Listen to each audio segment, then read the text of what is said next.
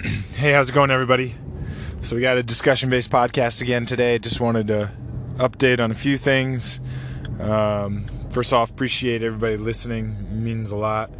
I've gotten good feedback and really appreciate it. And again, if you have the time of day to leave a review, really appreciate it. Just helps kind of promote the podcast and spread the word. And likewise, feel free to reach out if there's topics you want to discuss or just questions in general. Best way to get in touch is just nickh@capacitypt.com. But yeah, looking forward to kind of what's coming in the future, some new stuff coming down the pipeline, so I'll keep you guys all in the loop. But today what I really wanted to discuss were what I would call maybe essentials to being a resilient runner. And so this can be a little bit of a slippery slope where you start just almost breaking down the biomechanics of every single joint that you need for the gait cycle and say that's important. And you could argue that's important, but I just wanted to give some pillars or keystone structures that need to be assessed, trained, evaluated in order to alleviate pain if you have it or ensure that pain doesn't come. Because if you have any dysfunctions, running is a little bit of a ticking time bomb where eventually the cumulative load is going to catch up to you and dysfunctions are going to arise. And I think all runners in some form have had some form of pain and can kind of relate to that, right? And so what we want to try to do is, if you're trying to manage yourself, be proactive in the process. If you're trying to manage a client, your goal is then to be comprehensive and look at the entire kinetic chain and not just the region of pain, i.e. knee pain. So let's get into this. And what I was thinking would be good is to start with kind of a bottom-up approach, just because your foot hits the ground and sometimes it's easiest just to process information that way. But this is not by any means listed in order of priority of the most important structures. It's more of, again, going from the bottom up. So first structure to think about, and I'm probably going to give you a 5 or 6 here, is great toe extension. First toe, hallux. Does it extend? And if it doesn't extend, how does it influence your connective chain? So great toe extension, you want to see somewhere in that like 60 to 80 degrees of extension. If you're doing this more layman's and you're actually going to pull out a goniometer and measure it, good little ways to test great toe extension is if you have them stand in place. You pull up on their first toe, and you want to see that toe should at least be able to clear like a 45-degree angle or halfway to 90.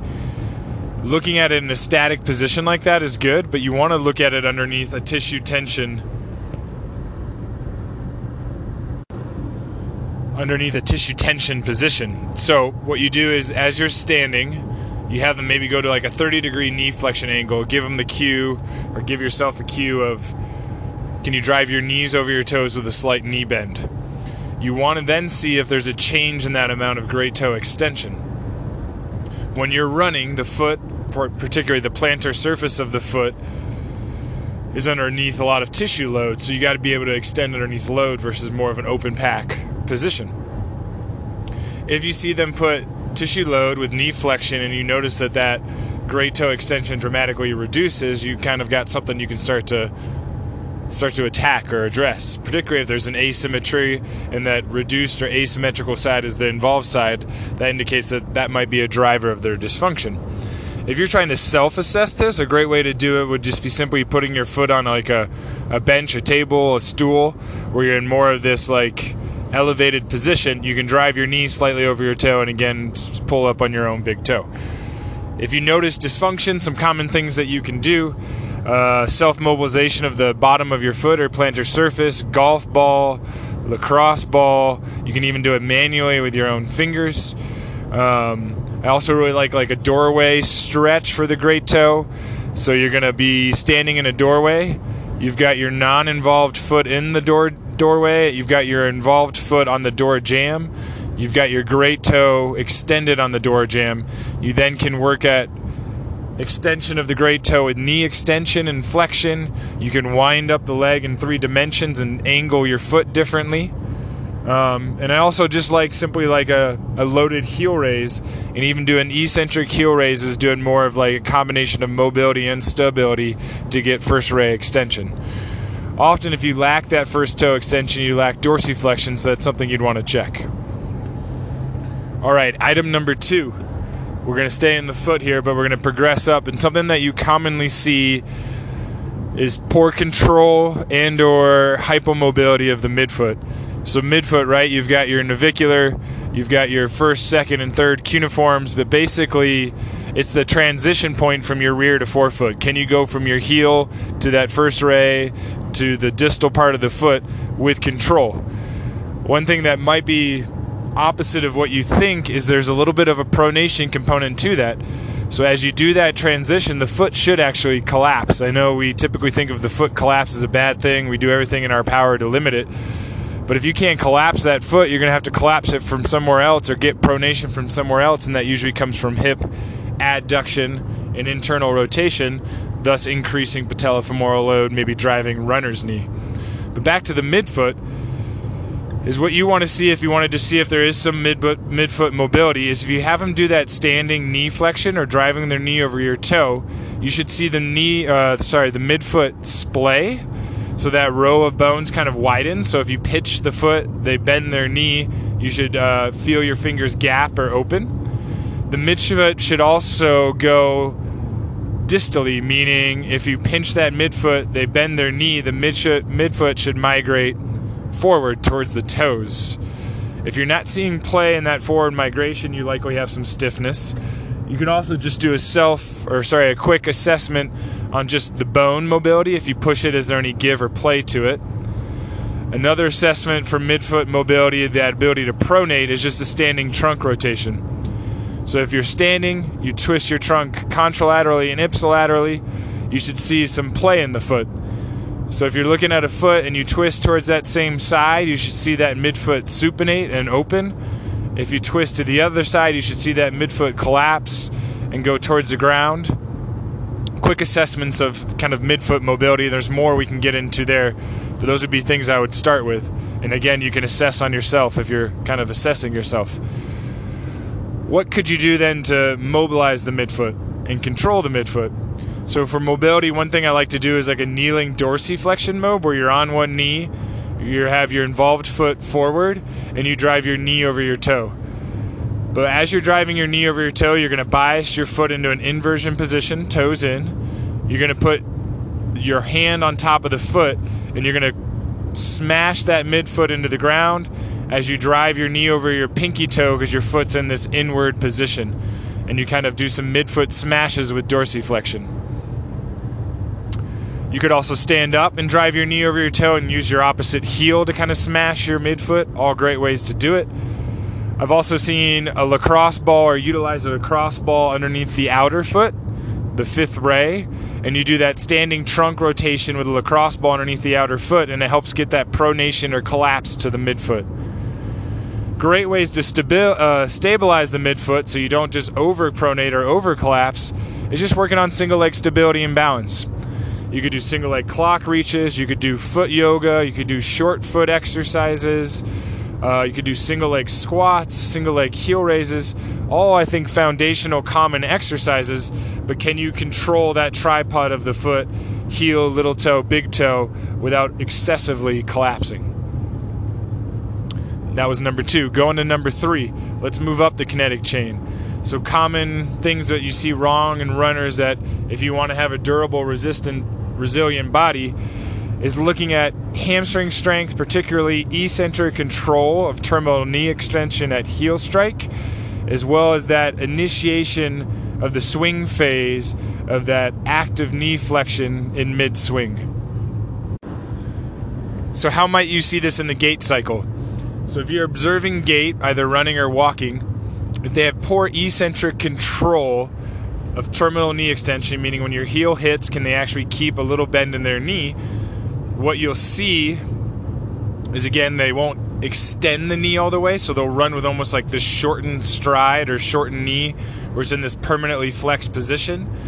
You might see almost like a drop to that side because the knee's more flexed versus this nice smooth running cycle.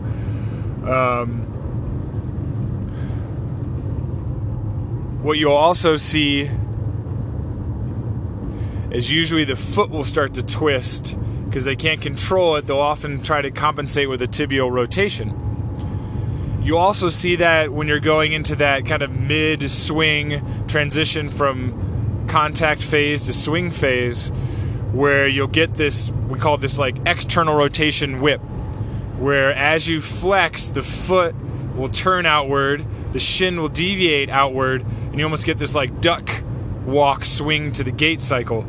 And again, that indicates that you don't have good hamstring control. That hamstring control will lead to that lateral whip, will often lead to knee pain, will lead to poor foot loading, can even lead to true hamstring tendonitis or hamstring pain that you often see in runners. How do you then address this? First off, with the hamstring, I don't want to go down the pathway too much, but it's connected to the pelvis, and most often than not, when you have hamstring dysfunction, there's some sort of pelvic mobility and stability issue. But let's just stick with the hamstring in itself. Ways that you want to assess hamstring mobility and strength: you can do a supine active straight leg raise. You can do it passively and actively, assessing for neural tension, as well as neuromuscular control of the active straight leg raise, looking for symmetry. But you should at least have a 60-degree passive and active supine straight leg raise to indicate that you can reach the ground with your heel when you're about to initiate contact. Another assessment you can do for just hamstring knee flexion strength, which I like, is what I would call like a hamstring lag test. So if you stand, lean your body against a table, and you pull your heel to your butt, if you let go of your heel, can you keep the heel on your butt, or does it drop? Inevitably it's going to drop, but is there an asymmetrical drop where maybe it drops 2 or 3 inches from your butt on your non-involved side, but almost drops like a 90-degree knee bend angle on your involved side? Another hamstring test outside of just doing hamstring manual muscle testing is the ability to control the hamstring at variable ranges. And so by that I mean you're doing your standard 90-degree knee flexion manual muscle test. Test it with tibial internal and external rotation, or toes in and out. Test in a shortened range with tibial internal and external rotation. Test at a lengthened range with more knee extension, again with variable foot positions. That way you can really bias the range and rotational degree of hamstring dysfunction. So what are some good ways to start to stabilize this? So I love the good old-fashioned Swiss ball hamstring curl because you can train the hamstring in variable ranges. So you're in supine, you've got your involved leg on the Swiss ball, you start in a shortened position, and you eccentrically control from a flex to a fully extend position, almost mimicking that heel strike. Another great exercise is obviously a single leg deadlift because you're controlling the body in a single leg, multiple planes of motion. You also have to control your foot and pelvis. So it's a great functional approach to hamstring stability. I also really like Nordic curls because, again, you're controlling that eccentric stability with pelvic stability. And the Nordic curl, if you don't know, is you're in a tall kneel position.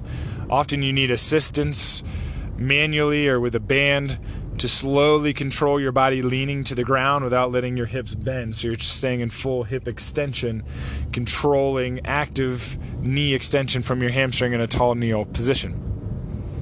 All right, stay with me. We're going to go through 2 more things. Number 4 would be pelvic stability, and we'll call that hip stability at the same point. So pelvic and hip stability, that's a huge gamut, right? But something that we often lack is frontal plane stability, so the ability to control ab and adduction of your pelvis and hip. We lack rotational control, so that ability to control internal and external rotation at variable hip and knee angles. And then we often lack control for the runner in pelvic extension, including hip extension. So how do we tell if that's going on? So one, which I think we're all familiar with, is just a single leg bridge test. You should be able to control end range, hip extension, full single leg bridge for 30 seconds without rotation of your pelvis, without hamstring cramping, or without low back strain. And that common compensation pattern you see, they'll lack hip extension range, they'll achieve it through lumbar extension, and they'll do it a lot of a hamstring-dominated hip extension. How do you tell if you've lacked hip extension outside of looking at the bridge test? You can do it passively with prone. I like looking at it actively as well, so I do them in side lying. And so by that I mean you're side lying, I'll have a wall behind them. I want them to achieve hip extension with knee flexion, so that kind of 90-degree knee extension angle. And I want to see that thigh to be able to clear midline, pushing their foot into the wall and maintain it. If they can't push into the wall and get that thigh past midline into hip extension, I know they don't have active or passive control of hip extension. Other ways to assess for pelvic stability is to almost look at segmental control of lumbar flexion and pelvic flexion. So a test you could do there is if they're on their back, they have a tabletop position with their legs, so hips at 90, knees at 90, shins parallel to the ground.